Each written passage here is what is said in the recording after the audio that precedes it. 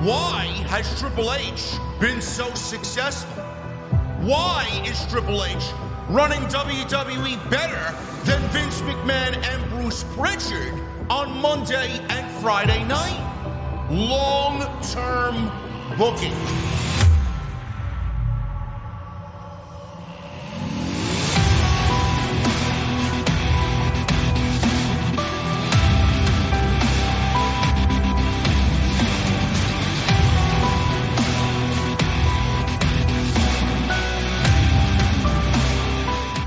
What is going on, guys? Thank you so very much for joining me right here on Off the Script. This is your Monday Night Raw post show for November 14th, 2022. I am your host, JD from New York, as always, coming to you live from the OTS venue.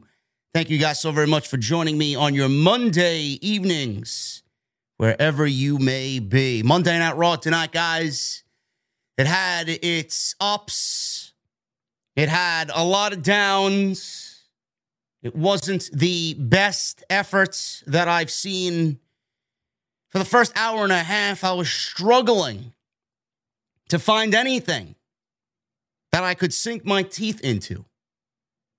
And then all of a sudden, we got Austin Theory, and Austin Theory was the breakout star that Monday Night Raw needed tonight. And he was the one that carried the ship tonight on Monday Night Raw. That's what we're going to start off with. Austin Theory. Obviously, it's a hot button topic. Obviously, it is still resonating with whatever Triple H and the creative team did last week. The botched cash-in of Austin Theory on Seth Rollins. And it came for the United States Championship during an open challenge. And I've talked about this not once, but twice this week. And I'm going to talk about it again tonight because we got a new Austin Theory. We got a more focused Austin Theory. We got a Triple H Austin Theory. Not once did I use ever in the last 7 days. For all the times that I've talked about this in the last 7 days, I have not uttered the word buried. I didn't think it was a burial. On the surface, it seemed like a burial. To everybody watching, it seemed like a burial.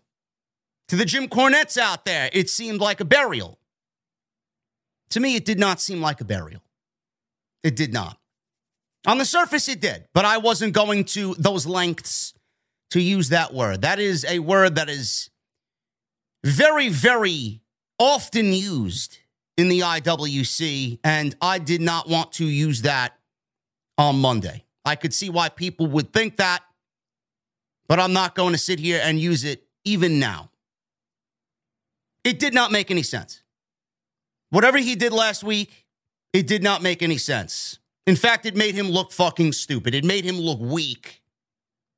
It made him look completely irrelevant. It made the Money in the Bank briefcase look irrelevant.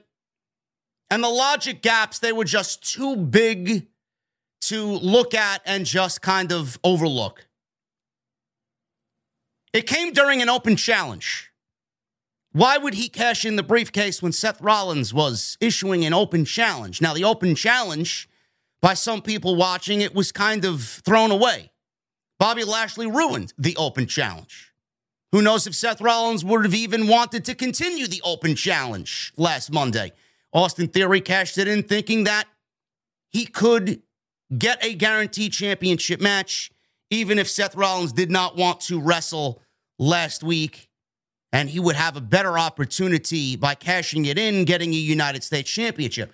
But it was during an open challenge, and it was for the United States Championship. That's not the rule of the Money in the Bank. It insulted our intelligence. The Money in the Bank briefcase, for everybody else before Austin Theory, was used for a world championship opportunity. Charlotte Flair cashed in her, or actually no, she didn't, that's the Royal Rumble, but still, WWE's broken the rules in regards to where they could go with the Money in the Bank briefcase. I said this. Austin Theory cashing in on an NXT championship was one of the ways to go and do that. Having him cash in on a Braun Breaker would have been okay to me because it's still considered a world championship. It's not a universal championship. It's not a WWE championship. It's still a world championship. That would have been one of the ways to do that. WWE could have easily just had him cash in and lose to Roman Reigns. Lose, cash in and lose, and no harm would have been done. At least he would have tried. At least he would have tried. WWE tonight gave you the excuse and the explanation that Austin Theory cashed in on the United States Championship because he felt like the briefcase was holding him down. And that is a shoot. There is mega truth behind what Austin Theory said tonight. It was holding him back. Every time he tried to cash in the briefcase, something else was going to stop him from getting where he wanted to go. Roman Reigns is not losing the championship. Austin Theory even admitted that. Everywhere I go, there's always somebody stopping me. I tried to cash in on Roman, Brock Lesnar was there. I tried to cash in on Roman, Tyson Fury was there. If I cashed in on Roman any other time, the bloodline would be there, and they're 5 men deep. So I did what any smart man would do, and I would go after the United States Championship, the championship on Monday Night Raw.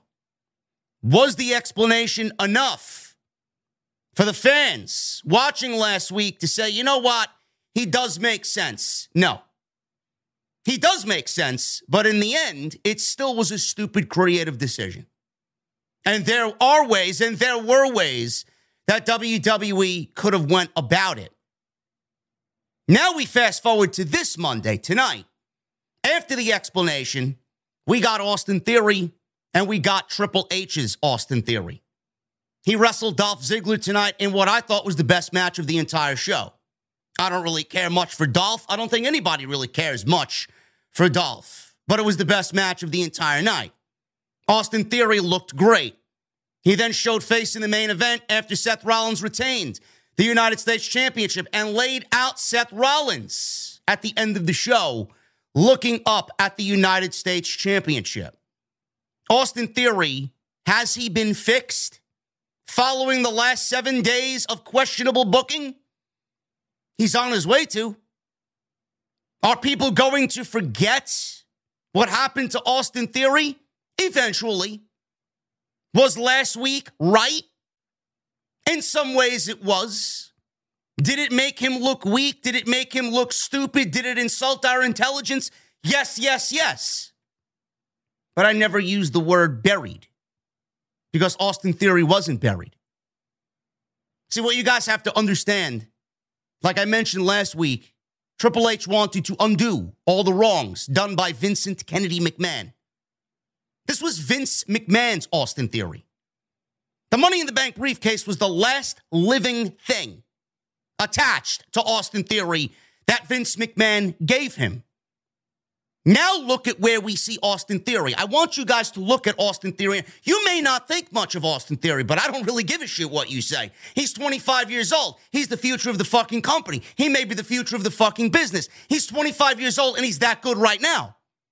Imagine him when he's 30, when he's in his prime. At 30, he won't even be in his prime.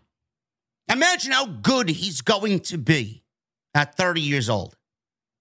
I want you guys to look at what you saw tonight.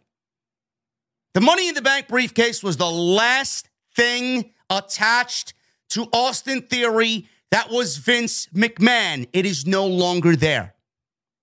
Austin Theory got his name back. Austin Theory is now wrestling like he did on NXT, like he did on the Indies. He's pulling out shit that we weren't seeing during the Vince McMahon era. Austin Theory has given up the fucking selfie shit. That was a Vince McMahon thing. Austin Theory has grown out a beard. He looks like a man. And he looks legit. Austin Theory no longer has the briefcase. All of these things wrapped up into one big presentation Now you're getting Triple H's Austin Theory. And if anybody has a fucking problem with that, I'm going to need you to see yourself to the door.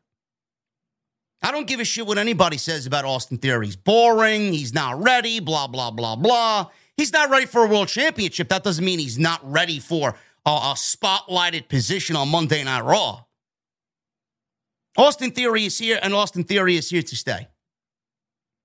Everything that Triple H did last week, the wrong that Triple H did, was for a reason. It was to undo all of Vince McMahon's mistakes. I said this last week, and I said this last night during my Off the Script episode 452. Triple H doesn't want Austin Theory going into WrestleMania season with the Money in the Bank briefcase suffocating him. Triple H doesn't want the Money in the Bank briefcase around when he's trying to book a WrestleMania season as great as it could possibly be. How could he do that when I have, this cash in? What am I going to do with this briefcase? Let me get rid of it. It was a reset. It was a reset for the Money in the Bank. It was a reset for Triple H. It was a reset for Austin Theory. Now Triple H can focus solely on what he needs to do without worrying about, Roman, the titles, they're both on Roman. I got this briefcase, this cash in. What am I going to do with it? Was it stupid? Yes. Did it insult our intelligence? Yes. Did it make Austin Theory look like a schmuck? Yes. But I guarantee you, 2 months, 3 months, as soon as we get to the Royal Rumble, you're not even going to think about Austin Theory, because by the time we get to WrestleMania season, Austin Theory will be leagues beyond where we saw him under Vince McMahon, leagues beyond Austin Theory as Mr. Money in the Bank. Everything that they did tonight worked. Was it a terrible excuse? In some ways, I thought it was lame, but it was a very well-constructed promo. One of the best promos, probably the best promo that he cut.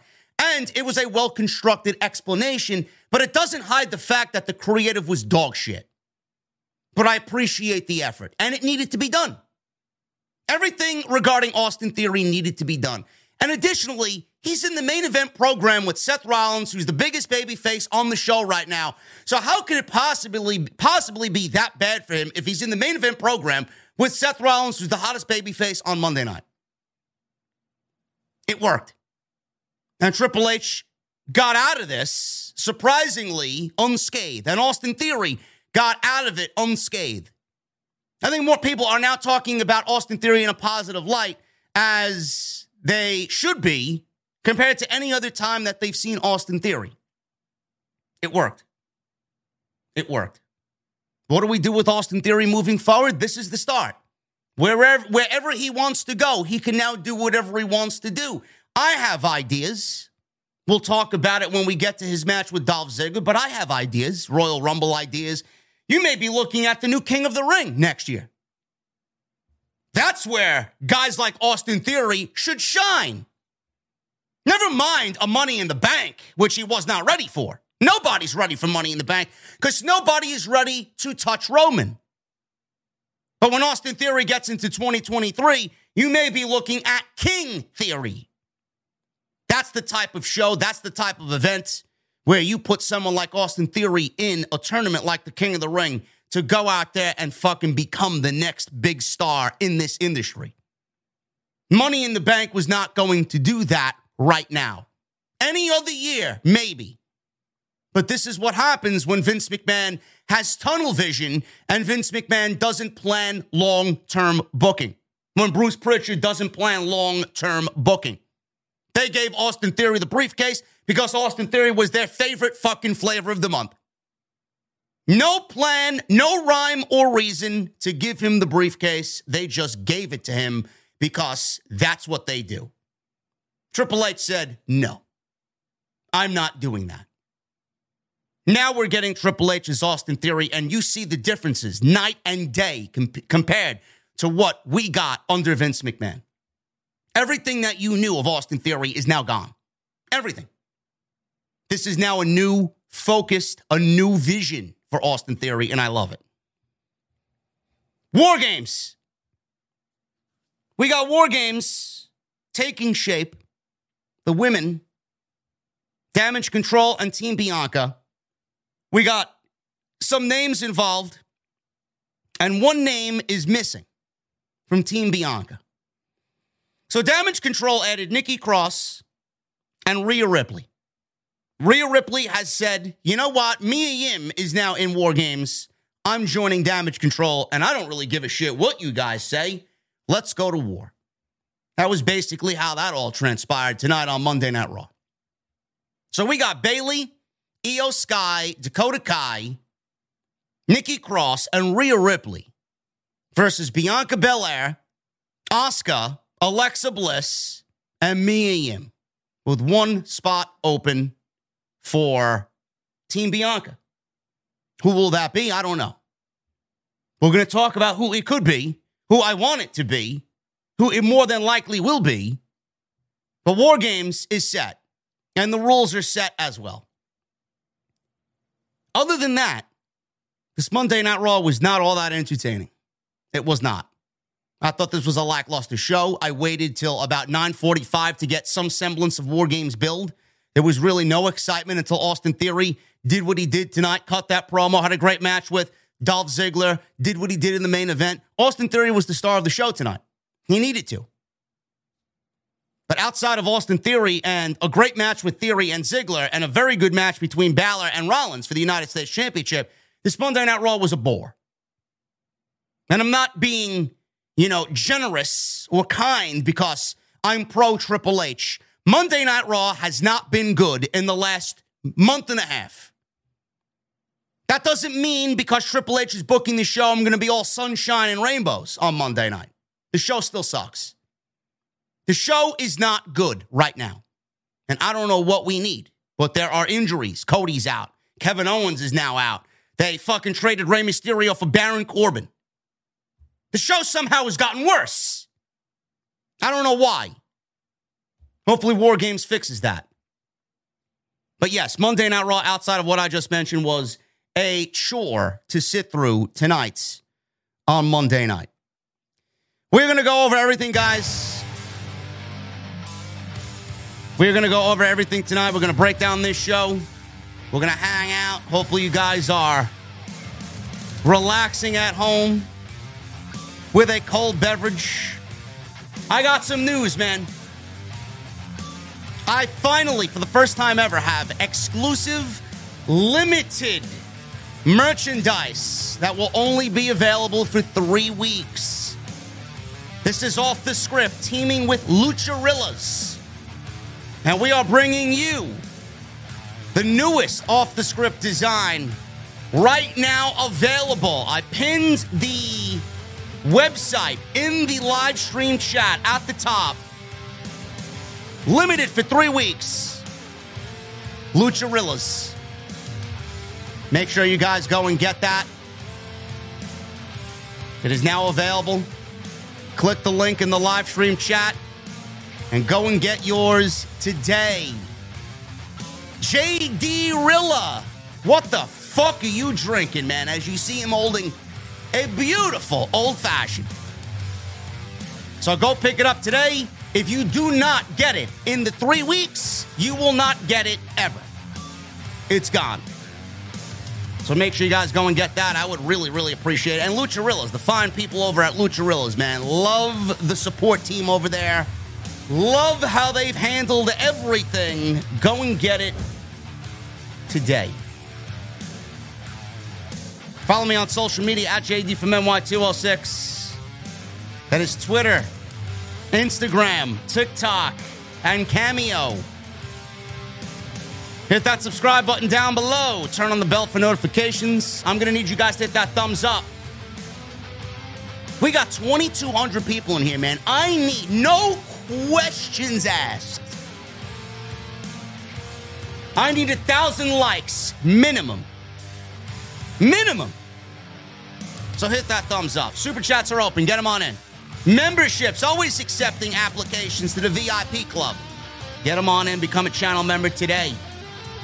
On Off the Scripts. I'm working on some other things to up the production quality of the show. Outside of Lucharillas, I got a new t-shirt that's going to go and coincide with my newest project, man. If you don't think I'm turning the OTS venue into an underground speakeasy underneath the venue, we're going into a speakeasy, man. I'm physically constructing my mother's basement. And we're going to sit amongst the fireplace. We're going to have the moose head on the wall. We're going to have a nice old-fashioned, or whichever you prefer, whichever cold beverage you prefer, and it's going to be glorious, man. Thanks, Jade. Thanks, geeks. And I'm going to have a t-shirt to go and coincide with my mother's basement as the newest addition to the OTS venue.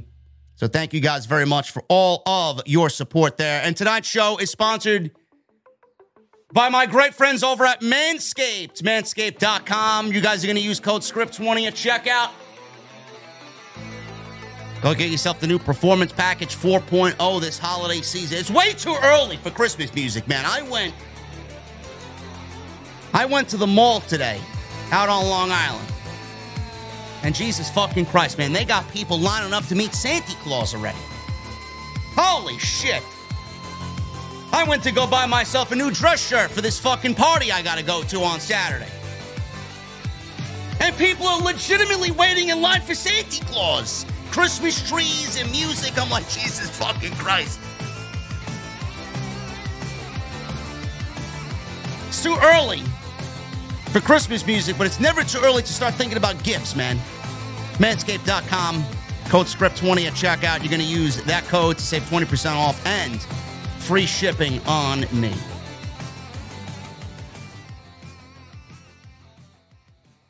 There's no I in team, but there is one in Indeed, and that's the hiring platform that you need to build yours. When you're hiring, you need Indeed. Instead of spending hours on multiple job sites searching for candidates with the right skills, Indeed's a powerful hiring platform that can help you do it all. One of the things I love about Indeed is that it makes hiring all in one place so easy because Indeed does the hard work for you. They show you the candidates whose resumes on Indeed fit your description immediately after you post so you can hire faster.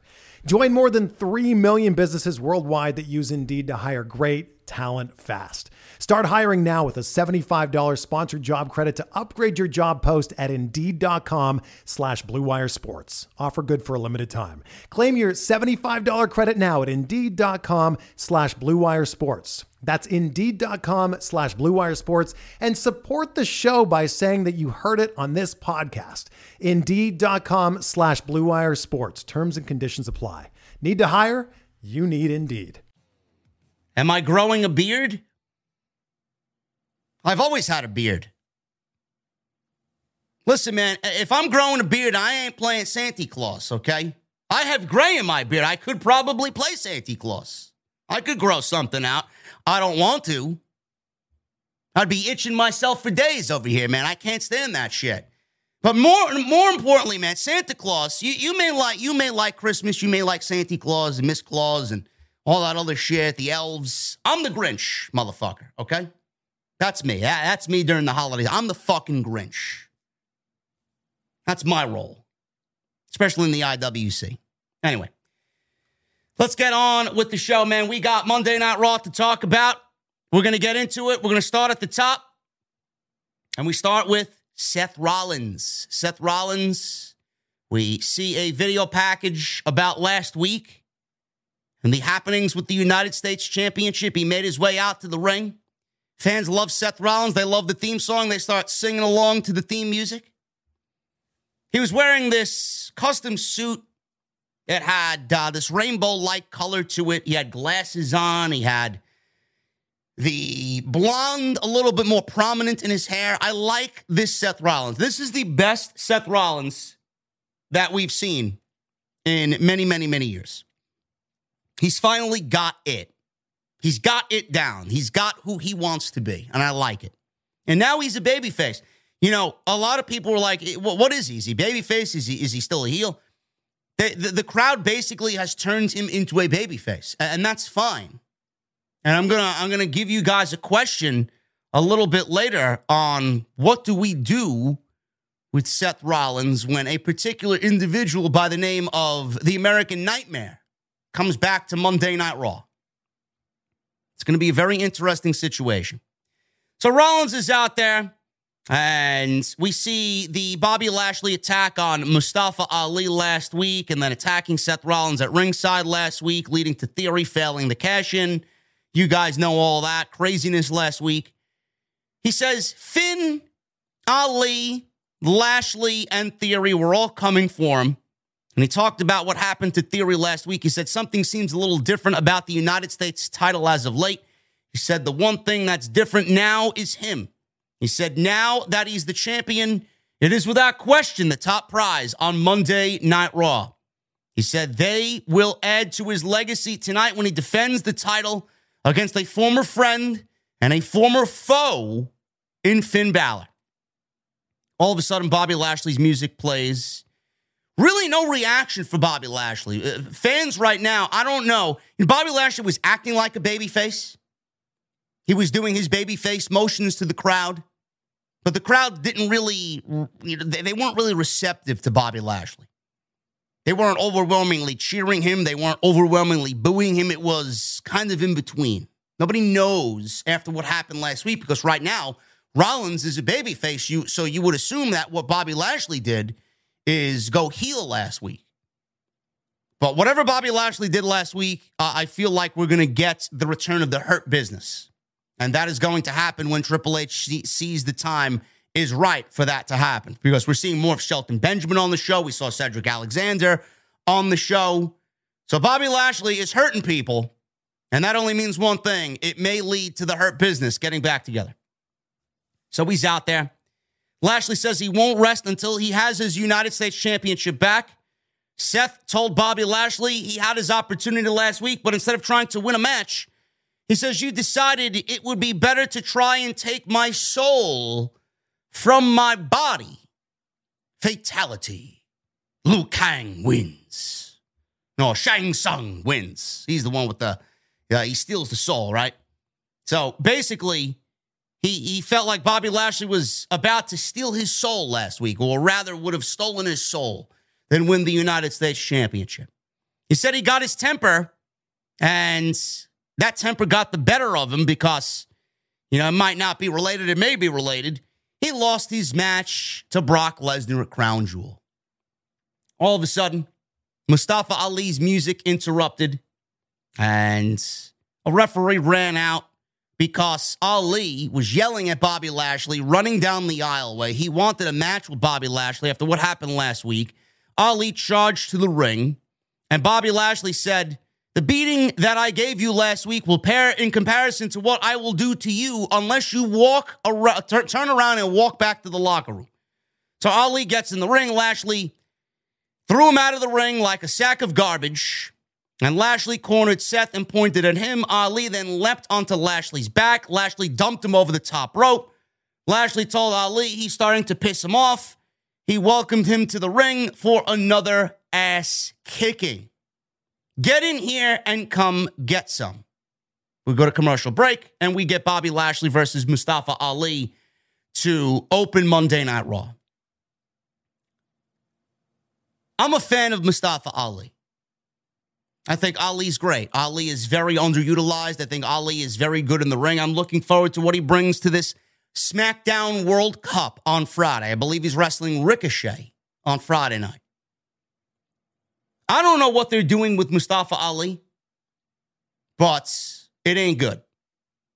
And I don't want to sit here and be a negative Nancy about Mustafa Ali. I don't want to sit here and shit on Mustafa Ali because I'm a fan of what he is and who he is and what he brings to the table. But it's the little things that really stand out to me. It's the little things that matter the most to me.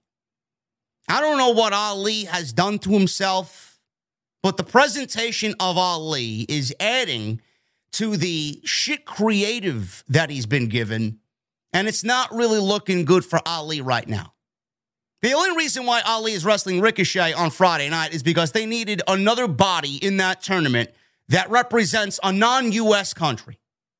Because there is U.S. representation in that World Cup tournament for SmackDown. Ali represents a non-U.S. country. That's the only reason why he's on the show. Plus, a match with Ricochet is probably going to be a banger. But Ali's presentation sucks. The theme music sucks. The braids in his hair sucks. His ring attire and overall look sucks. He looks like a fucking jobber. He looks like he should be training at Planet Fitness instead of wrestling in a WWE ring. He looks like a jobber. He looks like he's come straight from catering and he's out there getting mauled by Bobby Lashley, and this match lasted 4 minutes. Lashley beat up Ali for most of this match. Ali attempted to come back. When he avoided Lashley charging in the corner, he landed a tornado DDT to get some offense off the ropes.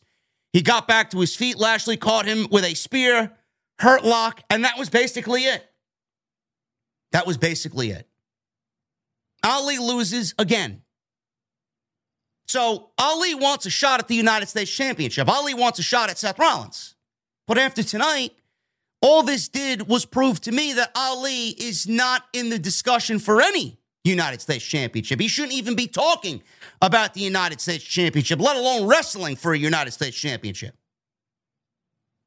Again, I don't want to shit on Ali, but from my vantage point, my point of view, we are well past the point of no return. He's dead. Ali's dead. On top of that, the fans don't give a shit about him. Indifference. He gets no reactions. Every time he comes out, every week, no reactions. Is that because of Triple H? No. It's because of how Vince McMahon treated him, and now we're getting the remnants of whatever Vince did to Ali. It's not something that's going to easily be fixable overnight. It's not going to be fixable in just a couple weeks. This is going to be a very arduous and long, drawn-out process for Mustafa Ali. He may never get there. But he can look at Vince McMahon and thank Vince McMahon for the non-reaction that he's getting on Monday night now with Triple H in charge.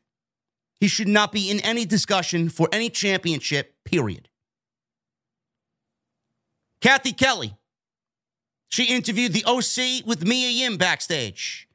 AJ Styles says they've evened the odds by adding Mia Yim to the OC. Luke Gallows says he convinced Mia Yim to join them because he has a way with women. Don't let Keith Lee hear you say that, bro.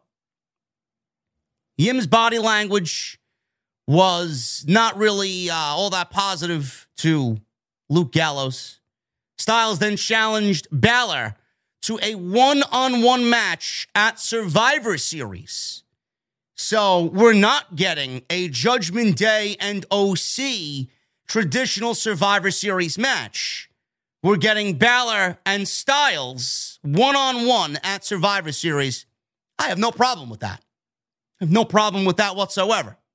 I thought the 5-on-5 or 4-on-4 Survivor Series match would have been good. But they've now taken Rhea Ripley and added her to War Games. Mia Yim is added to War Games. So Balor and Styles, they're the two biggest names in both groups. They're both pretty much the leaders of both of their respective groups. So they're going to be battling it out at Survivor Series. Where does Edge fit into this? I don't know. I don't know where Edge fits into this. I thought Edge was going to be back for Survivor Series. It looks like Edge is not going to be at Survivor. He may be at Survivor Series. I have no idea. I don't know why he wouldn't. This is going to be a monumental event for WWE. Why he wouldn't be there after what they did to him and his wife at Extreme Rules. A little weird. But we're getting Balor and Styles. I have no problem with that. Should be a great match. And hopefully Boston is lively or as lively as they were for Balor and Edge for Balor and Styles at Survivor Series. Mia Yim. She had a return match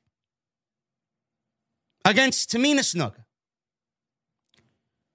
Now, you guys know what I think of Tamina. There's nobody meaner than Tamina. There's also nobody as awful as Tamina. Maybe Dana Brooke. Maybe Ronda Rousey. I don't know. A couple of notable names on that list that could be as terrible or terrible, more terrible than Tamina Snuka. But Mia Yim versus Tamina Snuka, this went 3 minutes. There's no way you could possibly convince me that there was not a better person on that roster to put in the ring with Tamina Snuka. Or with Mia Yim than Tamina Snuka. Putting Mia Yim in there with Tamina was not a good look. This was awful. Every bit of awful that I could possibly ever regurgitate to you, that was what this was. Awful. And the less I talk about this, the better. Tamina sucks. I don't care how light Tamina is. I don't care how great you think Tamina is. Longevity, seniority, etc., etc. She sucks. She's not good. Clunky, lazy, almost like she doesn't even want to be in there. So she's wrestling Mia Yim.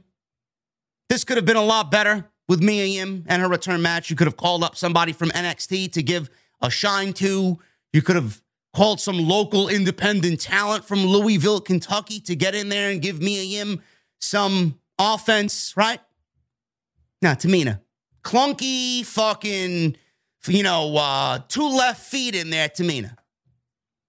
3 minutes. Mia Yim avoided a top rope splash by Tamina.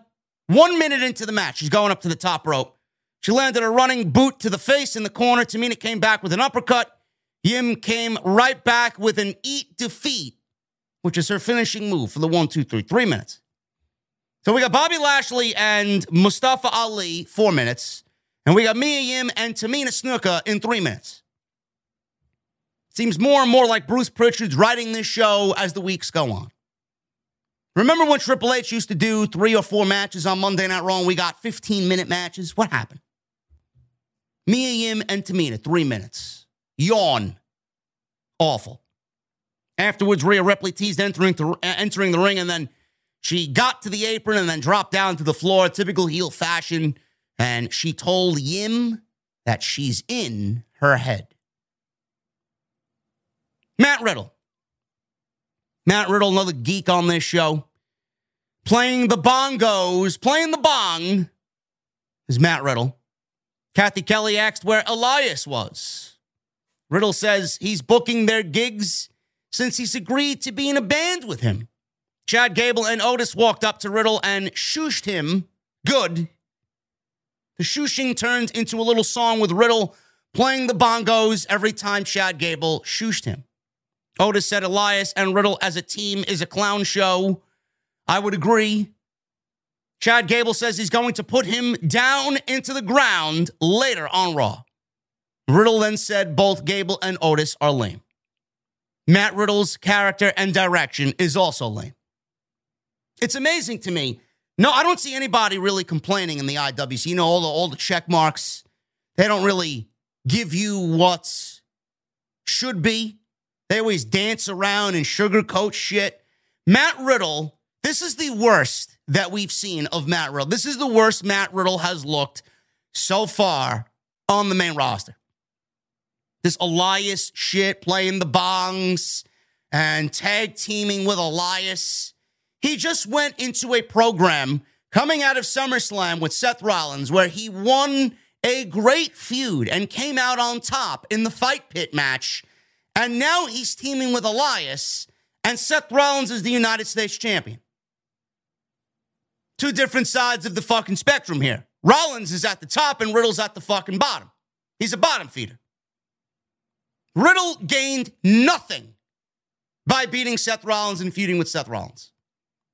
That's how you follow that up with this? I can't fucking wait till Randy Orton comes back. Because then at that point, Matt Riddle will be in something serious, and Matt Riddle will be in a program with Randy Orton where it's going to be intense. Because when Randy Orton's on and he's a heel, it is very difficult to find anybody better than Randy Orton. And you see Riddle continuing to do Randy Orton moves. You know, he's slithering like the Viper and setting up for RKOs and doing draping DDTs. When Randy Orton comes back, it's over. Hopefully this Riddle dies along with that. Because this shit sucks. I don't know how you follow what Riddle was going to do with Seth Rollins or follow up what he did with Seth Rollins with this shit. Damage Control. They approached me and him in the back and says that they share a lot in common, and because of this, they should join together for War Games against Team Bianca. Mia Yim says she appreciates the offer, but she doesn't have any problems with Asuka, Alexa, or Bianca, so why would I team with you? Bayley told her to at least think about it. Mia Yim told her not to take so long, looked at her, and then all of a sudden Styles, Anderson, and Gallows walked up to Mia Yim carrying a cooler of beer on ice. One thing I love about Carl Anderson and Luke Gallows, they enjoy their cold beverages. Awesome. Matt Riddle and Chad Gable. This was decent. 10 minutes. When Matt Riddle wrestles, Matt Riddle's great. Chad Gable is fucking fantastic. So clearly, these two, great match. I would love more for Chad Gable. I really would. I don't know what that means. Maybe a tag team title run with Otis. Maybe a singles run. Maybe a singles run for Chad Gable. When the WWE title gets back to Monday Night Raw, I could absolutely see Chad Gable going after the United States Championship. He's fucking great. He's one of the standouts by far on Monday Night Raw. But I feel like he's in things, he's in the middle of things, but it really is never anything super important. He's over with the crowd. He's got a great gimmick. He's fucking entertaining to watch. He's funny. He's an incredible wrestler. I'd love to see more for Chad Gable. Hopefully, that's in the back of Triple H's mind when the time is right. This was a very good match, as it should be, because both are very good wrestlers. So Riddle went to the top early on. Otis distracted him. Gable brought him down with a release German suplex, flipped him over, and that led to the first commercial break. Excellent move. After the break, Riddle fought back, exploder, Broton, powerbomb, knee strikes, typical Riddle offense for two. Gable reversed a Bro Derek, which is his finishing move, and applied the ankle lock, but Riddle got out of that and applied a triangle choke. Gable hit a big DDT, and he goes for a cover, gets a 2 count. Riddle came back with a draping DDT of his own, the Randy Orton draping DDT. Riddle then set up for the RKO, but was distracted by Otis. After a couple of back and forths, Gable applied a backslide with his feet on the ropes. The thing is, with Gable's feet on the ropes, the referee didn't see it. Otis added leverage by taking his workout towel, wrapping it around Gable's feet, and really cinched in that leverage pin. 1, 2, 3. Matt Riddle loses to Chad Gable. Nice finish. Really nice finish there. Good match. Goes about 10 minutes. This is the Riddle I want to see. This is the Riddle we need to see on a weekly basis. In there, wrestling, doing his thing, and less of the comedy shit. I appreciate Matt Riddle being Matt Riddle. I don't mind when he does the, yo, bro, the shit from time to time. But every fucking week, he's out there playing the bongos and he's acting like a fucking half-witted idiot. I mean, it kind of dumbs down his overall personality, and we see more of that than we see of what we saw here in the ring with Gable. I want the Matt Riddle we saw in his feud with Seth Rollins. That's the Riddle I want to see. That's why I can't wait for Randy Orton to come back, because you're looking at your WrestleMania match right there for Matt Riddle and Randy Orton. That's going to be great. And hopefully Randy Orton is ready by WrestleMania and ready to come back at the start of the year, because at this point, if that's not the case, I don't know what Riddle's going to do at WrestleMania. JBL and Baron Corbin, the charisma vacuums that they are. They were backstage playing poker. This is something very, very familiar to JBL, as he used to play poker with Ron Simmons while they were in the APA. So they're playing poker. They're basically running roughshod over some scrub that's sitting at the poker table with them. Server comes over and delivers Kentucky bourbon. JBL dismisses him and says basically Kentucky bourbon is dog shit. JBL rejected the bourbon because that bourbon is from the backwood hillbillies who married their cousins. I guess I enjoy cold beverages from the backwood hillbillies who marry their cousins. I love me some Kentucky bourbon. JBL then gave Corbin some Ugandan prime whiskey. Akira Tozawa walked up and joined the poker game after they dismissed this schmuck that they stole money from. JBL asked if he's ever played poker before. Akira Tozawa said no. He put glasses on and JBL asked, do you even know the rules of Texas Hold'em poker? No. Tozawa said no to all the questions.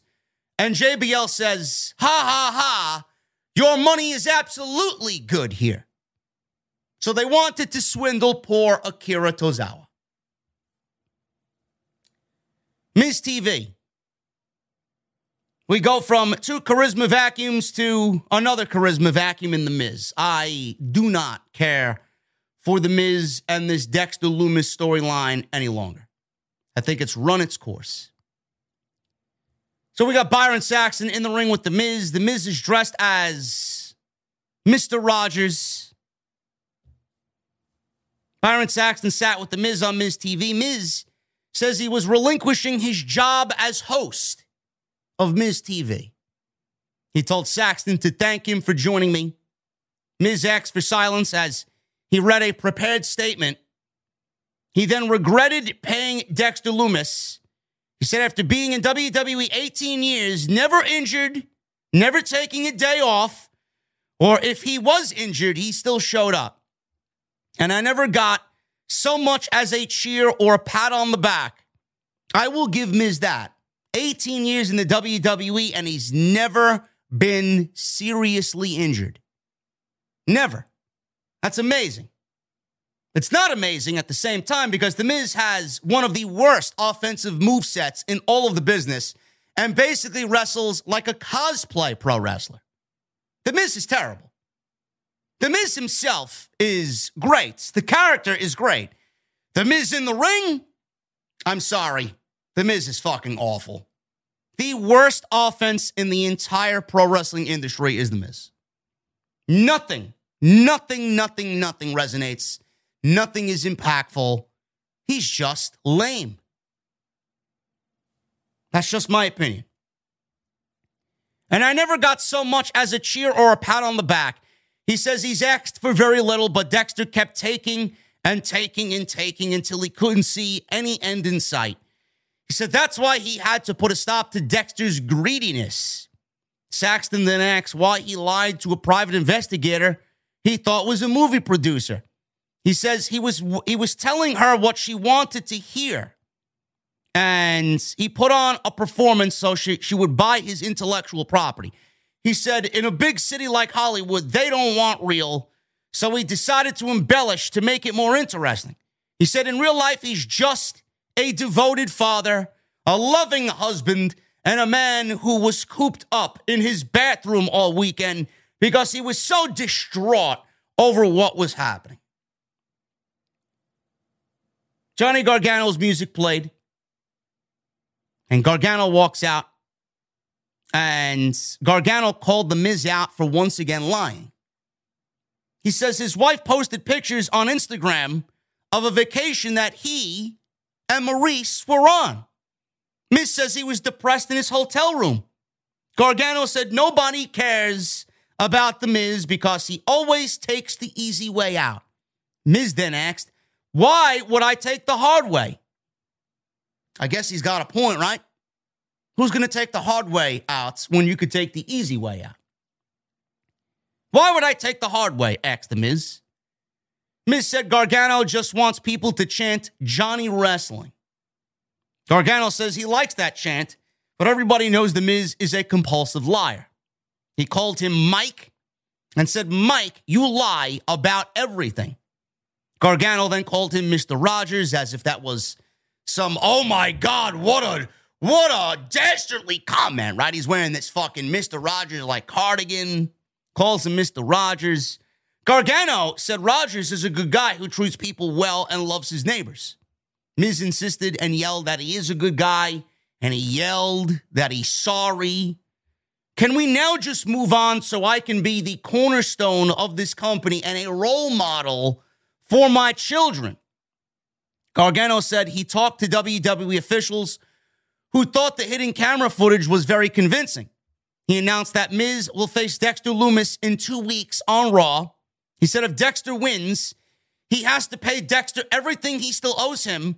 And if Dexter wins, he gets a WWE contract as well by beating The Miz. Miz says that match will be the biggest mistake of his miserable life. He said it will be awesome. Gargano told him, well, why don't you tell Dexter yourself?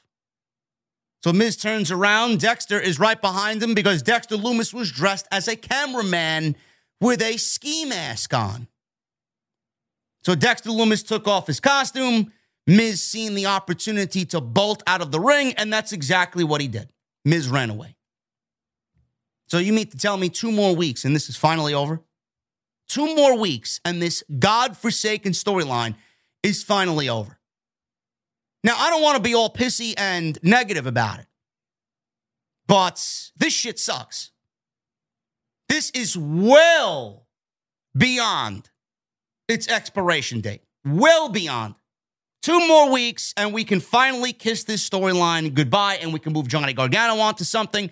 We can move Dexter Lumis onto something, as he would be now storyline contractually obligated to WWE, and The Miz can go and do what he needs to do. And we can move on from this shit. I don't even have any interest in how this plays. I don't give a shit. Clearly, we know how it's going to play out. The Miz is going to lose. The Miz is going to lose because there's no reason to think storyline-wise that Dexter Lumis is not going to get a WWE contract. But with Tommaso Ciampa going down, he needed hip surgery. I would like to think that with Ciampa going down, that this storyline needed to be rerouted. I'm going to use that as a possible excuse here. When Ciampa went down, who was aligned with The Miz, they didn't know where else to go, so they now included Johnny Gargano into it. And I feel with Ciampa, with him going down with the injury, they needed to go to Plan B, and this is what we're getting. What you see now playing out is Plan B. But I can't wait for this shit to be over. The Miz on the microphone is great.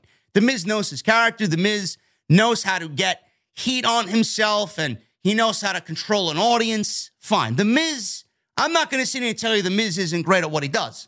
He sucks as a pro wrestler, but The Miz is very good at what he does. And I appreciate Johnny Gargano for what Johnny Gargano is. Johnny Gargano has he has a lot of different aspects about him that I enjoy. He wears many different faces. He wears many different hats. You never know which Johnny Gargano you're going to get. You're going to get Johnny Wrestling. You're going to get Johnny Wrestling. You want to get comedian Johnny Gargano. Johnny Gargano is very witty, very charismatic when he wants to be. He's very good at what he does. I love Johnny. And I like the fact that Triple H somehow has still weaved Johnny Gargano into a storyline with Dexter Lumis because Johnny Gargano and Dexter Lumis are tied to each other in their days in NXT. Because Johnny Gargano led a group called The Way. And Dexter Lumis was a part of that because Dexter was in a romantic relationship with Indy Hartwell, who was in The Way. But this shit sucks. Nobody's really getting over here. We all know that Johnny Gargano could be in something a little bit more important. We all know that Dexter Lumis is very good at what he does. Wait till you see Dexter Lumis actually wrestle. That's the fucked up thing. I don't know what you're going to see when he's in the ring with The Miz, but Dexter Lumis can actually wrestle. That's the funny thing. I honestly think both Lumis and Gargano are suffering because of this storyline, and it's time to move on.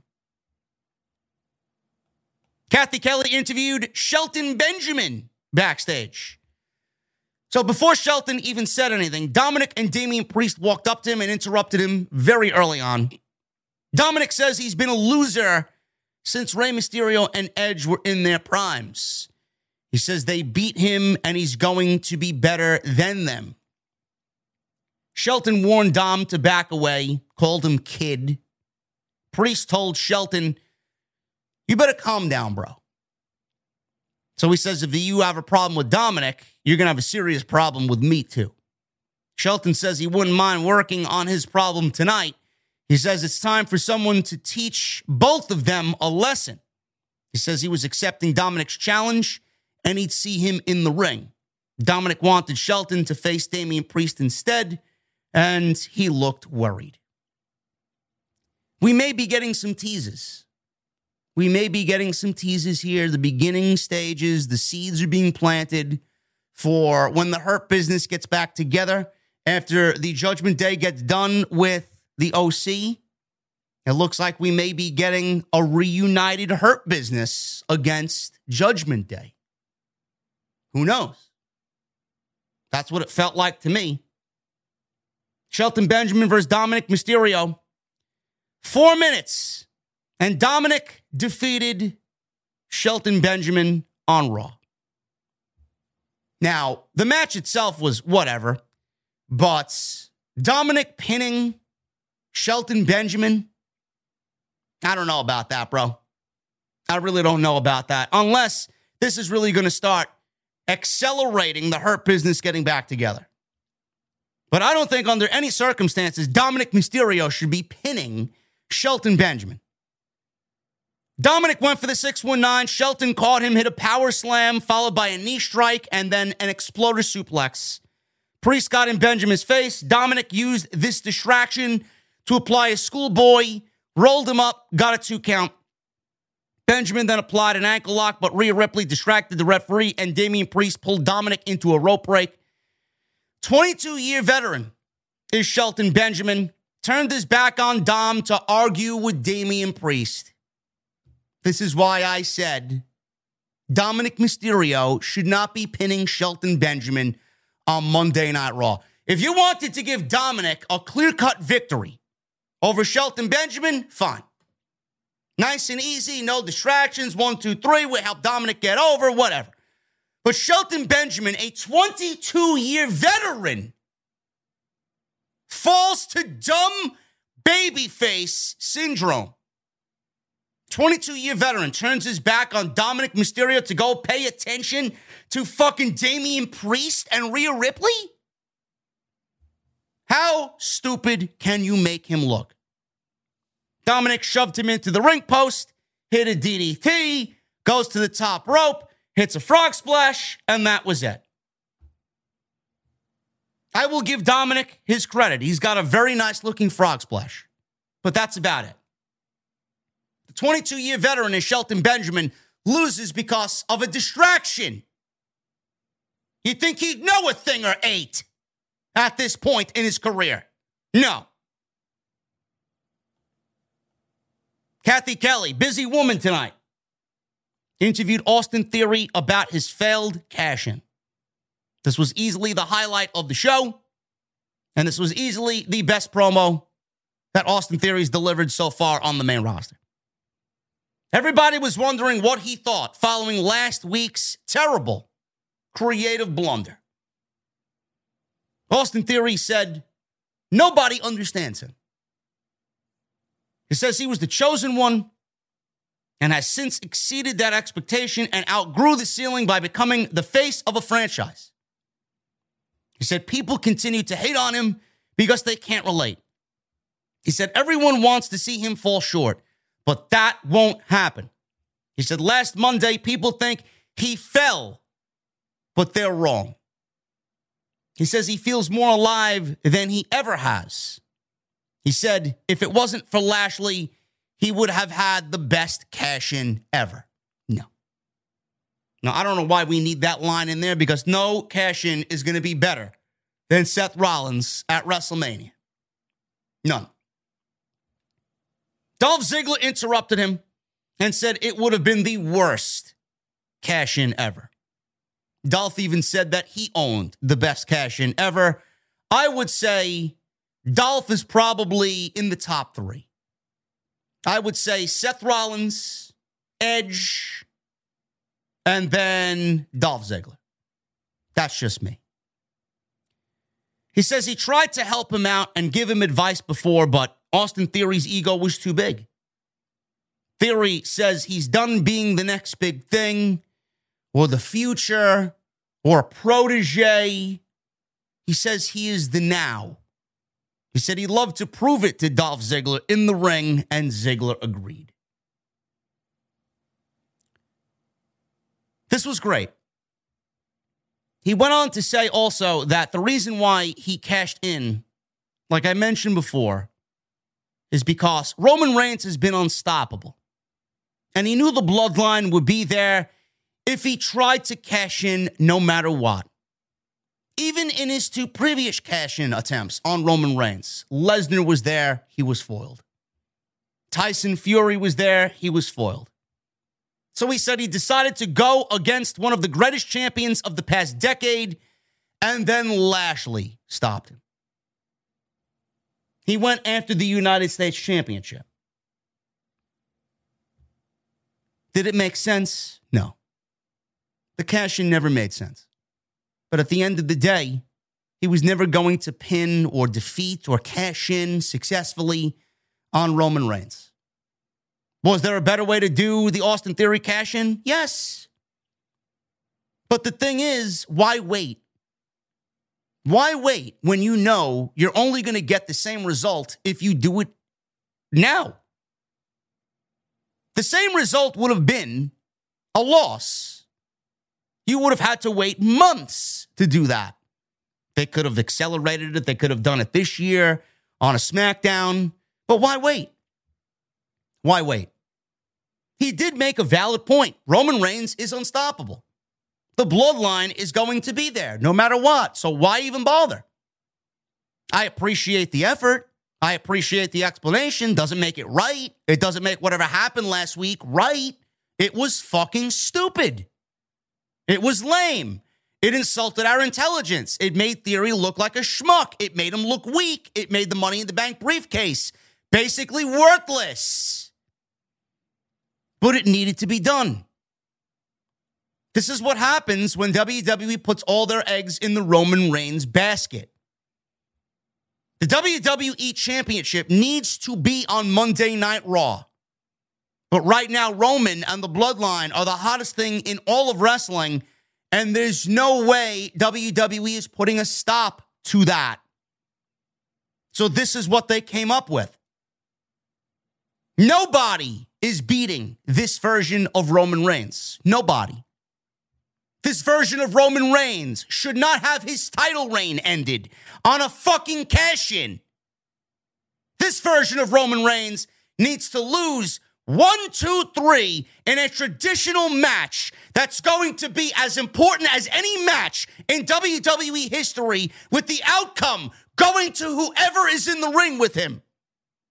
Not via a fucking cash-in because someone's holding a fucking briefcase. No matter what you want to say about the cash-in, what happened last week, no matter how fucking stupid it looked, it needed to happen. We can look at it for the fucking terrible creative it was. But at the end of the day, everybody's going to look at it and say, you know what? I don't mind it. If it gets Austin Theory to the next level, if it gets Austin Theory, in a situation where he doesn't have to fucking be bogged down by a briefcase, and he doesn't have to have that fucking worry on his back and on his mind, and Triple H doesn't have to have that worry on his mind, what is the big deal? Austin Theory is now free. You're getting Triple H's version of Austin Theory. The Austin Theory that should have been coming out of NXT. That briefcase was the last remnant of Vince McMahon's Austin Theory. He's had the briefcase. He had his name shortened. He was holding a fucking golden egg. Remember that? He stole Vince McMahon's egg. He was basically a Vince McMahon protege. Everything that Vince wanted him to be, Vince made him. As soon as Triple H took over, gave him his name back, put him out there, gave him wrestling matches with some of the biggest names in the company, took the fucking selfie gimmick away from him, snapping fucking pictures like he's fucking Tyler Breeze. That didn't fit Austin Theory. Had him grow out a thick beard. Now he looks fucking great. The briefcase was the last remnant of the Vince McMahon era for Austin Theory, and now it's gone. If Triple H needed any reason to take that briefcase off of Austin Theory, that is the one thing that people are going to overlook. That briefcase signified Vince McMahon.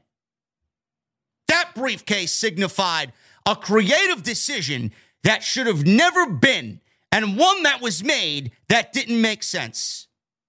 Why would Triple H want anything that Vince McMahon had a hand in on his fucking show, holding him back? It makes sense to me. Now Austin Theory can go and be Austin Theory. The Theory we got tonight. Physical, intense, focused, new. Now we're going into Survivor Series.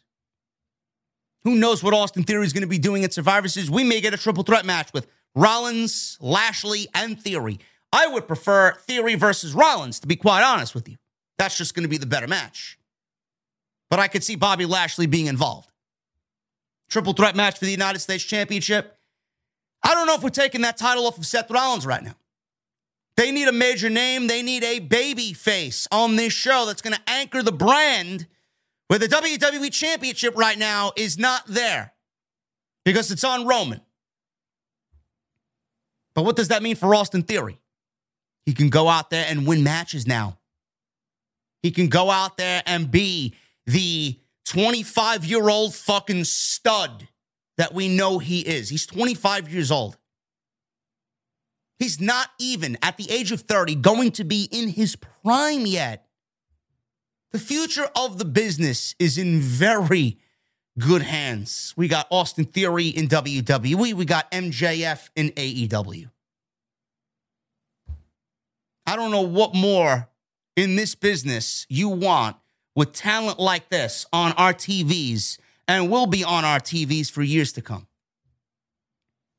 Going into 2023, you may be looking at an Austin Theory that is already at the top of WWE's food chain, at the top of the card. I'm already thinking long-term for Austin Theory. I'm thinking come the Royal Rumble, you want Austin Theory to fucking showcase himself? You're going to have Austin Theory show up in the Royal Rumble at anywhere from numbers 1 to 5, and I'm having him last. Austin Theory could realistically be in the Royal Rumble for nearly 60 minutes and pull a Rey Mysterio and pull a Bob Backlund and pull a Bryan Danielson and be there at the end in the Final Four. Doesn't mean he's going to win it. But a stat like that, and a position like that, and a showcase like that goes a very long way, where people end up talking about it at the end of the year. King of the Ring is coming back, rumored to be coming back. Austin Theory could realistically be the WWE 2023 King of the Ring. At that point, will he be ready? I don't know. Normally, the King of the Ring wins that tournament and gets a number one contendership for a championship. We don't know what the championships are going to look like because Roman Reigns right now is untouchable. And the only one that should be taking that title off of Roman Reigns is either A, Cody, or B, Bray Wyatt. And I don't know if either of them are going to do it between now and WrestleMania, or even after WrestleMania. WWE's got 1,000 days on the horizon for Roman Reigns coming up. You better fucking believe they are getting 1,000 days out of that reign. He's walking into WrestleMania, and he's walking out as the champion. Unless it's Cody. Unless we get Cody. Which I would hope for. Because that's the match I want more than anything. Austin Theory could win Money in the Bank at WrestleMania. Austin Theory could win Money in the Bank all over again at WrestleMania if they put the match back on WrestleMania. And we would have from WrestleMania in April till next April 2024, where Austin Theory could realistically be ready for a WWE Championship. So no matter what people are talking about with Austin Theory, everything that's coming up that is going to be something to create a new star. We got so many different opportunities next year where Austin Theory could be right in the thick of things. Who's to say he doesn't win Money in the Bank all over again at WrestleMania. At least this time, it will be a Triple H Money in the Bank and not leftovers from the Vince McMahon era. I have no problem looking at the positives in this situation. I could sit here and fucking tell you over and over and over again until I'm blue in the face. Did what they did last week, did it look fucking stupid? Yes.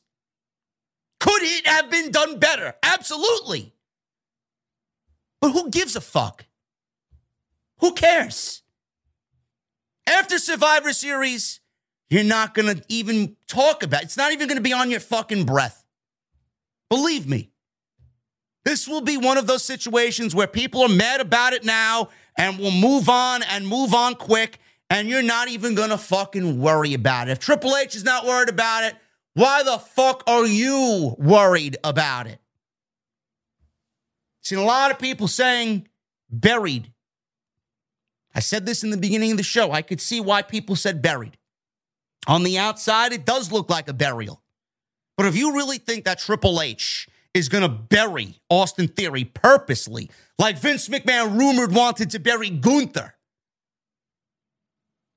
I don't believe that for a fucking second. Not from Triple H. Not from the guy who hired Austin Theory. Why would anybody think Triple H is going to bury Austin Theory? It was a symbolic burial of the last remnant of the Vince McMahon era in regards to Austin Theory. That's all it was. So you could use burial, but it wasn't a burial of Austin Theory. It was a burial of whatever Vince McMahon wanted to do that did not fit into the narrative of the new vision of Triple H. That's all it was.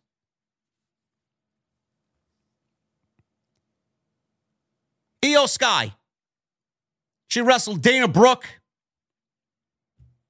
I don't believe we got Dana Brooke on TV wrestling Io Sky 2 weeks before War Games.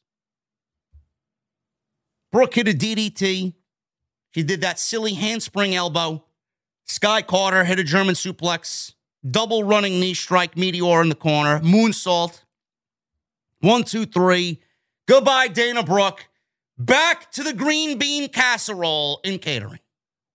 Goodbye. After the match, Mia Yim entered. She's on the stage. She informed Damage Control that she has made a decision, and Damage Control thought that she was joining them.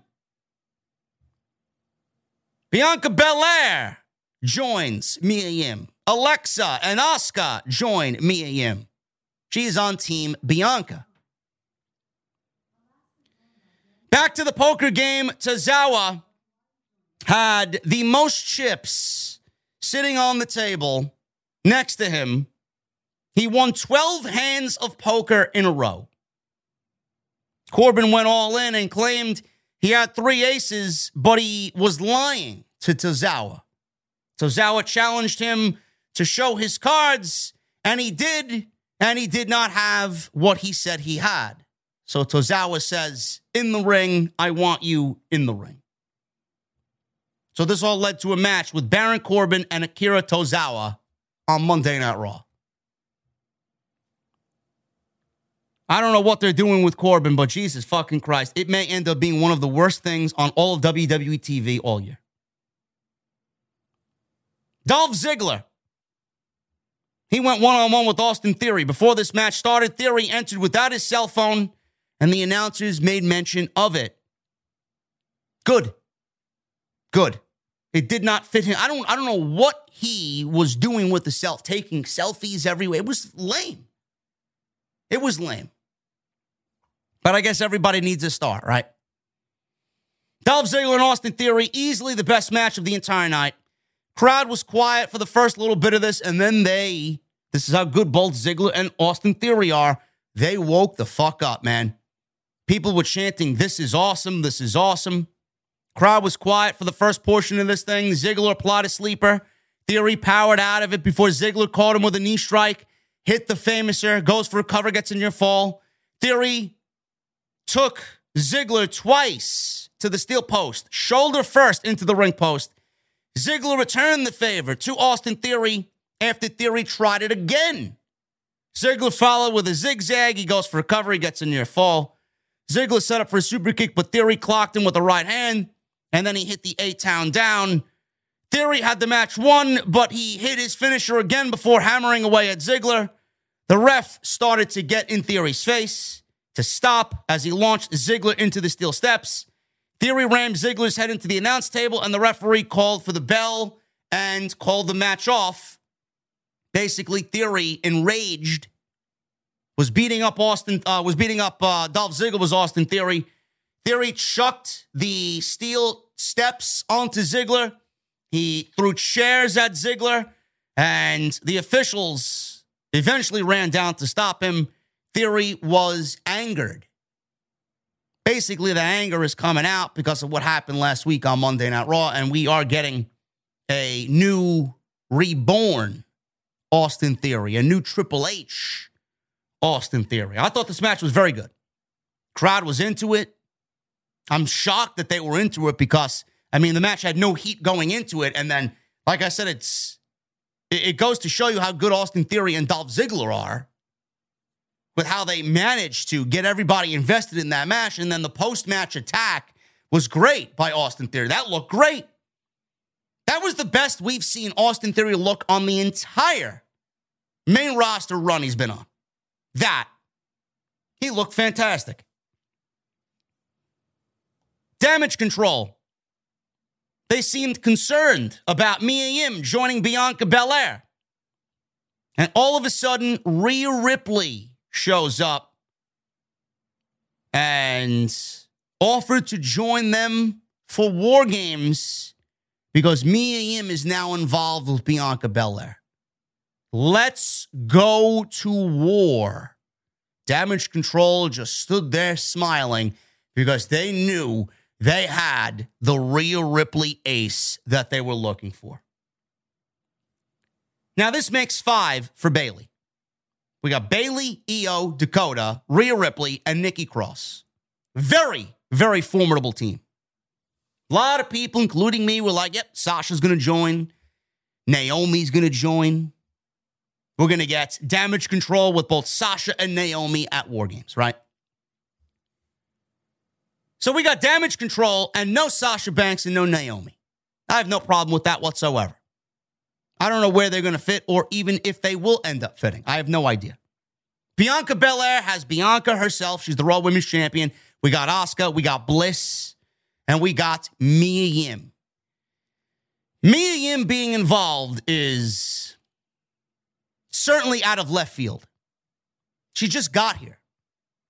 That's the only hang-up that I have in regards to Mia Yim. Is Mia Yim going to do fine in War Games? Sure. Everybody can look good in that type of element, in that type of environment. But she just got here last week, and now she's already involved with Damage Control, teaming up with Bianca Belair. She had nothing to do with Bianca. She had nothing to do with anybody on Bianca's team. She had nothing to do with Damage Control, Nikki Cross, or anybody. The only one that she had to do with was Rhea Ripley because she was the equalizer for the OC against Judgment Day and Rhea Ripley. So they're continuing the Rhea Ripley and Mia Yim OC storyline in War Games with these two women being involved on separate teams. But it is kind of a stretch. I think WWE could have gone out there and done a lot better if they wanted to. Or at least make a little bit more sense of it. But there is still one open spot on Team Bianca. Now, there are names. First, I want to say, and I don't mean this in any disrespectful way towards Alexa Bliss, but with all the Bray Wyatt shit happening, with all the Bray Wyatt clues and the Bray Wyatt logos during Alexa's segments on Raw, who's to say Alexa even makes it to War Games? I mean, physically, do you see Alexa lasting 40 minutes in an environment like War Games? I know I don't. I don't think Alexa is cut out for something like War Games. Who's to say Alexa doesn't get taken out before the match? Remember when Dakota Kai took out Tegan Nox in the NXT War Games that they did during Black and Gold? Took out Tegan Nox. That's something I could see happening to someone like Alexa. Maybe we get Bray Wyatt's influence kind of taking her out of the match. I know I don't see her lasting 40 minutes in that type of environment. That may be where Sasha Banks shows up and teams with Bianca. That could be an option. I'm not saying that's what's going to be, but it could be something along those lines where we get one out and then in comes Sasha. I just feel like Sasha's going to be there because two reasons. One, it's Boston. That's the obvious. And number two, that woman wants history. That woman wants to be a part of history, and that's the first Women's War Games. I just cannot see Mercedes Varnado not being a part of the first Women's War Games. I just can't. I can't see it. So that may be a way. I can't see Alexa lasting 40 minutes in a fucking Women's War Games match. She's not built for that. The other thing, Candice LeRae was involved with Damage Control. We could see Candice LeRae be named, but we haven't seen Candice LeRae in a couple of weeks. I don't know what's going on with Candice. I don't know if she's hurt. I don't know if WWE's pulled her from this storyline. I thought Candice was involved, and now all of a sudden we haven't really seen much of Candice LeRae at all. Could be Candice. The other one that I'm thinking about, what if WWE wants to really up the ante here? And we do Rhea Ripley on Team Bayley. She's joining Damage Control. And Rhea Ripley, thinking that she's going to be on Bayley's team and aligned with Damage Control, she's got Mia Yim on the other end. Who's to say Bianca Belair doesn't go out and get Beth Phoenix to join her for War Games? So not only does Rhea Ripley have to deal with Mia Yim, who is the insurance policy of the OC and AJ Styles, but Bianca Belair as a surprise. Okay, Rhea Ripley wants to go and do that. I'm going to call up Beth Phoenix, and I'm going to ask her, hey, do you have any plans for Boston and War Games? Would you like to join me? I could see Beth Phoenix joining Team Bianca and being a part of War Games. So we could see Candice. She's probably the least interesting option. We could see Beth Phoenix. That would be intriguing. And it would tie up loose ends coming from Extreme Rules.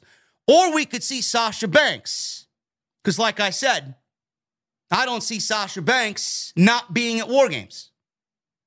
Or we could get Sasha and Beth Phoenix. As I said before, I could see Sasha taking Alexa's spot while Alexa is taken out of the match because I just can't see Alexa lasting in a War Games environment.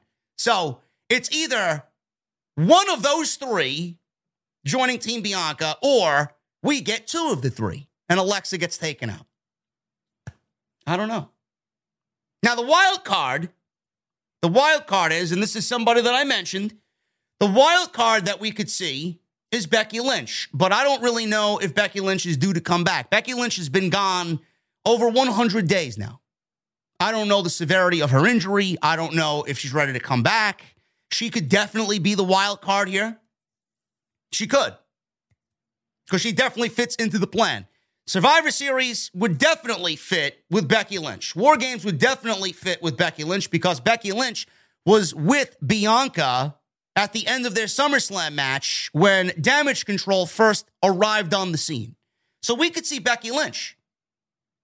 But I don't know what Becky Lynch is doing. I don't know the status of Becky Lynch. I don't know if she's really that injured. She's been gone for over 100 days. Maybe WWE's keeping it very quiet because they want it to be a surprise.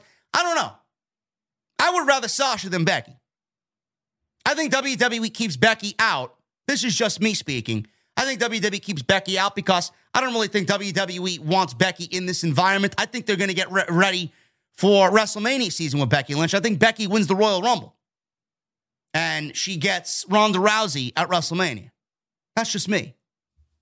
But it could be Becky Lynch. Becky Lynch could be the wild card. I don't know. So we'll see what happens. But the Women's War Games match basically is set, except for that one unknown on Team Bianca. Baron Corbin, 3 minutes with Akira Tozawa. End of days, goodbye. I don't know. I mean, they brought Baron Corbin all the way to Louisville, Kentucky to drink Ugandan whiskey, play poker, and beat up Akira Tozawa. My God, man. My God, this is the best we got for Baron Corbin? I'm actually starting to feel bad for the fucking guy. Awful, awful, awful. Kathy Kelly interviewed Bianca Belair, Asuka Bliss, and Yim. Belair said, if adding Mia Yim was big, just wait till we add a fifth. It could be anybody. I just mentioned who I think it could be. Kelly noted that there will be a match next week to determine who gets the advantage at War Games. She said the decision isn't being taken lightly. She said no matter who they throw at her, they'll represent. She said their opponents are about games, but they're about war. As they left, Gable and Otis walked up to Kathy Kelly and asked if she's forgotten to interview the biggest winner of the night. He said he and Otis would easily beat Riddle and Elias. Seth walked past them, and he's getting ready for the main event. Saxton approached Finn Balor and asked about the challenge thrown down by AJ Styles. Balor said, of course I accept. He said tonight is focus on Seth first. He says they have a lot of unfinished business, and he will become the new United States champion. And this was a very good match. This was the main event. It went over 20 minutes. And to me, I like the Theory and Ziggler match better, but this was a very good match as well, as it should be, because Seth and Finn Balor are two excellent professional wrestlers. So we go to commercial break about halfway through this thing, and Seth was on offense. He went for a top rope splash. Balor got the knees up, so that kind of shifted the control of the match into Finn Balor's favor. We go to commercial break. So we come back from commercial break. The pace is picking up a little bit from the first half of the match. Big moves are being thrown out by both guys. Seth got a near fall with a nice-looking sit-out powerbomb. Balor climbed the top rope. Seth knocked him off balance. Seth then executed a top rope superplex. Balor countered with a 1916 and then brushed off a superplex attempt again. He got a near fall. Seth was setting up for his stomp. Dominic and Damian Priest run out and distract Seth Rollins. Balor rolled up Seth for a near fall. Seth landed a series of strikes. He took a nice big swing at Damian Priest on the ring apron. Balor landed double stomps on Seth, but Carl Anderson, Gallows, and Styles with Mia Yim ran out, and everything kind of just broke down and got convoluted. Priest speared Anderson into the announce desk, and Balor climbed to the top rope, but Styles, behind the referee's back, jumps on the ring apron, shoved him off the top rope. He was choked out on the top rope on the way down. Priest and Styles then fought into the crowd. Dominic and Gallows were brawling back in the ring. Craziness is happening on the outside. Seth caught Balor with the curb stomp for the 1-2-3, and he retains the United States Championship. After the match, Theory attacked Rollins, gave him not one but two 8-town downs, rammed his head into the ringside steps, into the announce desk, and then he hit him with the United States Championship at the end of the show, cracked him in the head with it, held the title up, and the show went off the air. So that was basically Monday Night Raw, and that was the main event. A very convoluted main event. A very all over the place main event, but Balor and Seth Rollins did a very good job before all the nonsense happened with Judgment Day towards the end, and then Austin Theory with a great sneak attack. This was Austin Theory's night. This was a great showcase, a great redo, a great first step forward for Austin Theory on Monday night. I thought Raw was very mid. It was a good show at points, but overall it was a very skippable show with bare minimum being done for War Games. This was all about Austin Theory. This was all about correcting the wrongs from what happened last week with Austin Theory, with a little sprinkle of, all right, let's get the Women's War Games match set. Let's get the Survivor Series match with Balor and Styles set. Let's get Mia Yim and Rhea Ripley on their respective teams. And that was it. That was basically it. This Survivor Series is going to be spearheaded by the two War Games matches, and everything else is going to be kind of on the undercard just there. This is basically all about the War Games, the 10 women and the 10 men, and that's it. But I wish there was a little bit more focus on the build But regardless, War Games is going to be a great pay-per-view because that's what War Games is all about. It's craziness. It's going to be exciting. It's going to be chaotic and unpredictable. And I think Triple H is going to nail it because he's nailed it how many times in NXT? So it's going to be great. I have no problem with that at all. Now, I did say Kevin Owens. Kevin Owens is supposed to be a part, I think. I don't know now, but Kevin Owens, speaking of War Games, should be involved with the Brawling Brutes and Drew McIntyre to go against the Bloodline at War Games. But unfortunately, Kevin Owens is now sidelined with a knee injury. There was concern following Sunday's WWE house show in Madison, Wisconsin, where he beat Austin Theory in a singles match. Dave Meltzer noted in the Wrestling Observer newsletter that the injury is an MCL sprain. It's not a tear, it's a sprain. Meltzer wrote, the way it was worded was that hopefully that is all the injury is, with the idea that it could be more than that. Owens came down from the turnbuckle and landed hard on his knee before he immediately clutched the knee at this house show, and the referee went to go check on him.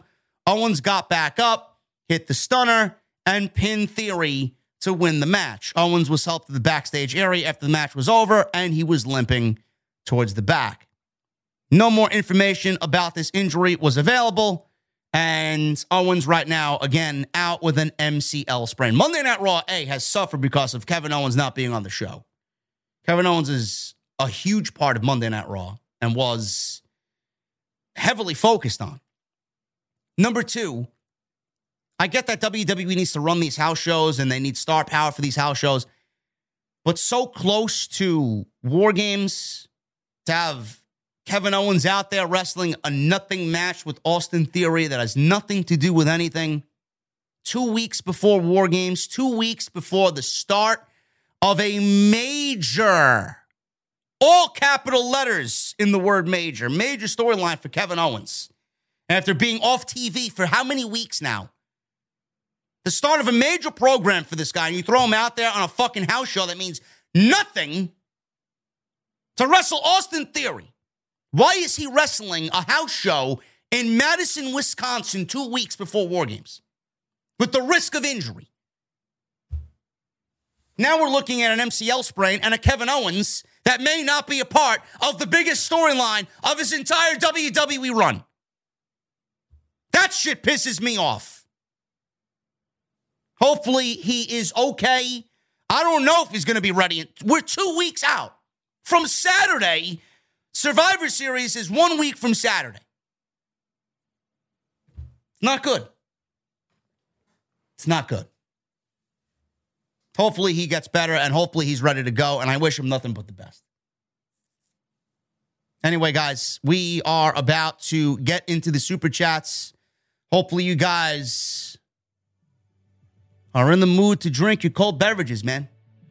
Hopefully they're still cold. I got mine. But I want to thank you very much for hanging out with me on this Monday night. Hit that thumbs up, man. We got 772 likes. If you enjoyed what Triple H did with Austin Theory tonight, I want you guys to hit that thumbs up. We need 1,000 likes minimum today on the Raw Post Show right here on Off the Script. Today sponsored by my great friends over at Manscaped. It is way too early for holiday music, man. Not for me. But it's never too early to start thinking about gifts. Whether it's for a friend or the friends in your pants, you can make this season a jolly season with Manscaped. Do your little drummer boy a favor and use the Lawnmower 4.0 to avoid another silent night in the bedroom. Then add in Manscaped's top-of-the-line shower products to have the people thinking, all I want for Christmas is you. Santa does care about his sack, and so should you, man. Code SCRIPT20 at checkout. Free shipping and 20% off at Manscaped.com. The Platinum Package 4.0 you're going to get the Lawnmower 4.0 body trimmer, the Weed Whacker nose and ear hair trimmer. Both feature advanced skin-safe technology. Both are waterproof, so there's no issue clearing out the snow in your driveway. There's also a 4000K LED light, so you can light the way, just like Rudolph does when he's delivering the fucking gifts with Santa Claus. Also, you need to smell good, right? They got the Crop Preserver. That's their ball deodorant. And Crop Reviver. That's their ball toner. The Platinum Package 4.0 will be sitting under your tree, and it's a guaranteed way to put anyone in the holiday spirit. Also, they got the new Body Buffer, an incredible body scrubber that makes exfoliating easy and a lot cleaner than that old loofah. Make sure you guys go to manscaped.com, 20% off using code SCRIPT20 at checkouts.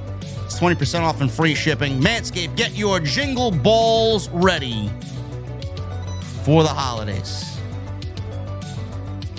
Santa Claus, get him out!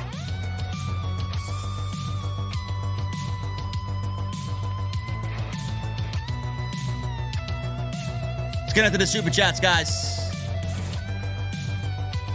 Michelle Moran with a $2 Super Chat. KO being out 6 weeks may delay the story with Sam.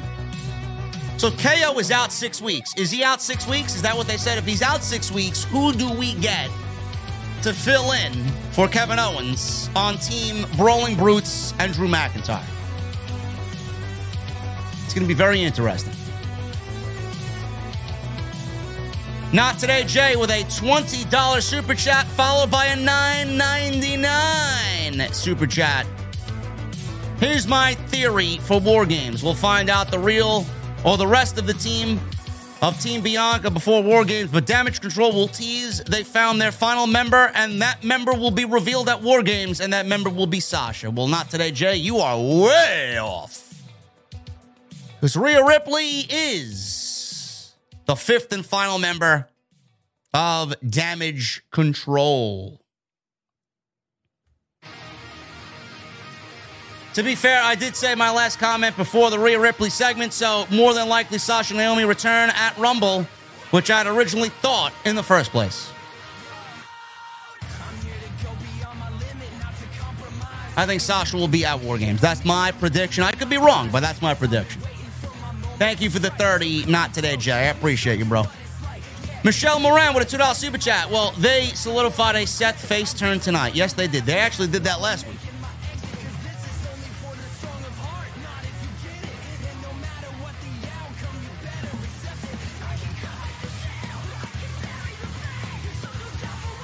Carol22 in the chat says, a grade 1 MCL sprain takes 2 weeks.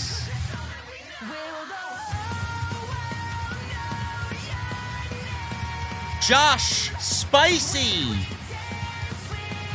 with a $5 Super Chat. What happened when Top Dollar tried peeping on Zelina from his canoe? He stopped mid-row. Haha. Listen, Josh, we got Sidro as our OTS comedian.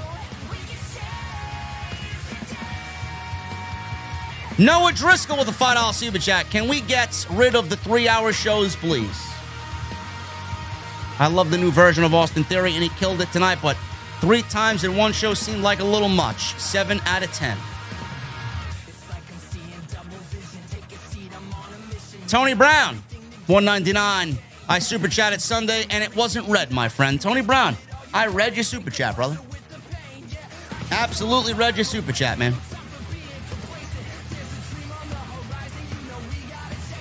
Jabril Muhammad with 2 $4.99 Super Chats. Hey, JD, in your opinion, what are the best or your favorite Resident Evil games? I know I'm just getting into them by playing the original first game. My favorite Resident Evil games are Resident Evil 4 and Resident Evil Village.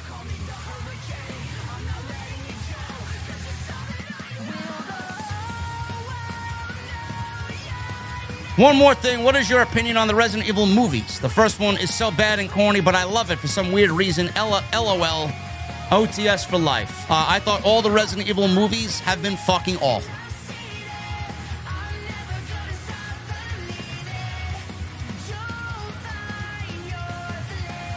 Ali with a $4.99 super chat. Hey, JD, let's just say if Bray Wyatt versus LA Knight match did happen at Survivor Series, how would you have rated that match? I don't think that's going to happen at War Games, bro.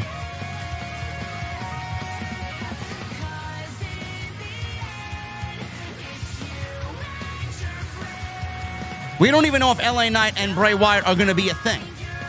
We'll find out more on Friday, but I'm not putting them in a match at War Games. Joseph Taylor with a $5 super chat. JD, I've been subscribed to your channel for 11 months. Thank you, Joseph.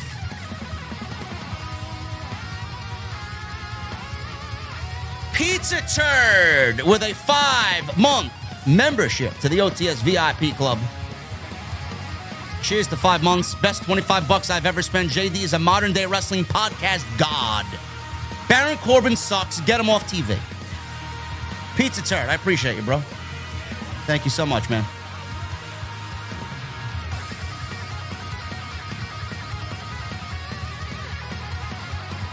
Nick Williams with a $10 super chat. Thanks for the shout out. No bomb today because of Thanksgiving prep. But the fact you played Breaking Through It All from the Sonic Frontier game was epic. More bombs coming soon. Nick Williams, thank you, brother.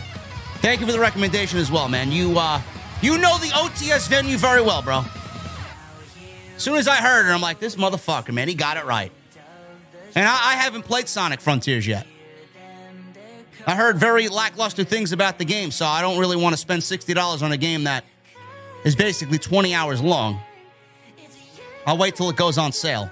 Because I do like those open world kind of concept games, and that looks very interesting to me.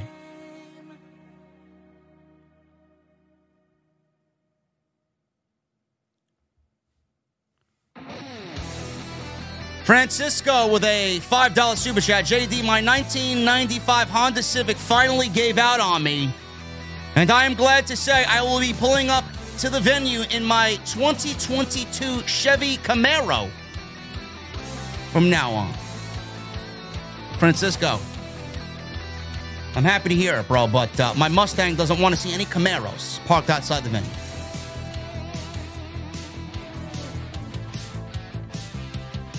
I need to come up with a way to get me this new Mustang Dark Horse, man. God, do I want that car.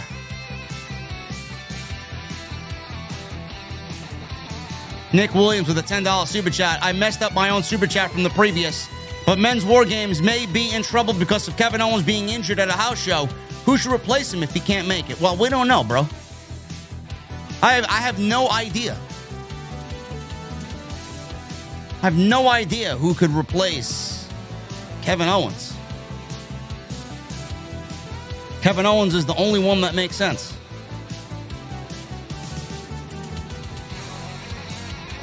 Soundwave, 1999 super chat. First, did you ever watch Mr. Belvedere? Yes, I did.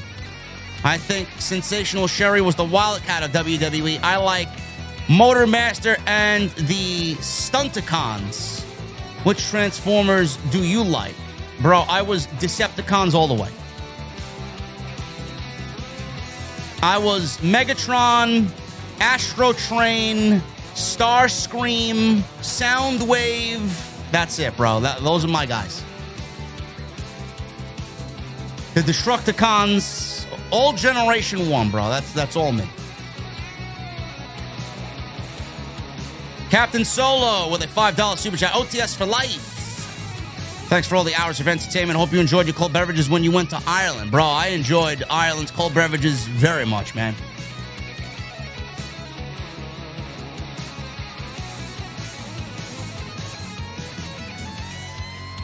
I could see Braun Strowman. I could see Ricochet. I could see Matt Riddle.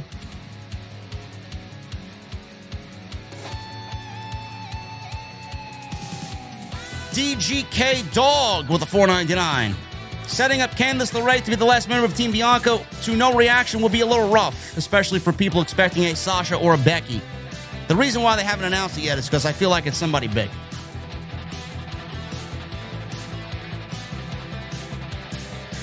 The Script Keeper with a $5 super chat. Who writes that stupid crap from Manscaped? Whoever it is, get him out.